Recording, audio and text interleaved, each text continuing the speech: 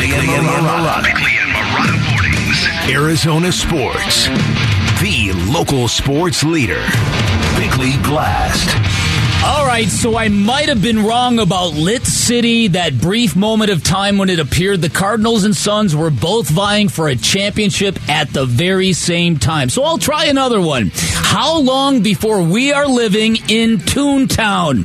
Okay, I admit that's even more preposterous, but I'll tell you this. Clayton Tune is easily the most popular quarterback on the Cardinals at the moment, and maybe even the most popular quarterback in Arizona. Now, granted, that's a small bar, and it's partly because we know Colt McCoy's limited ceiling and because our franchise quarterback is both injured and extremely polarizing. But it's also because Tune looked very poised in his first taste of NFL action, and his arm looks much more potent than McCoy's, at least at the moment, and that arm strength might be needed to unlock Arizona's crew of wide receivers. Either way, Tune certainly has the attention of Aaron Rodgers, who sent over a signed jersey and a personalized message, and with one more good showing against the Chiefs this weekend, things might get really interesting in Toontown.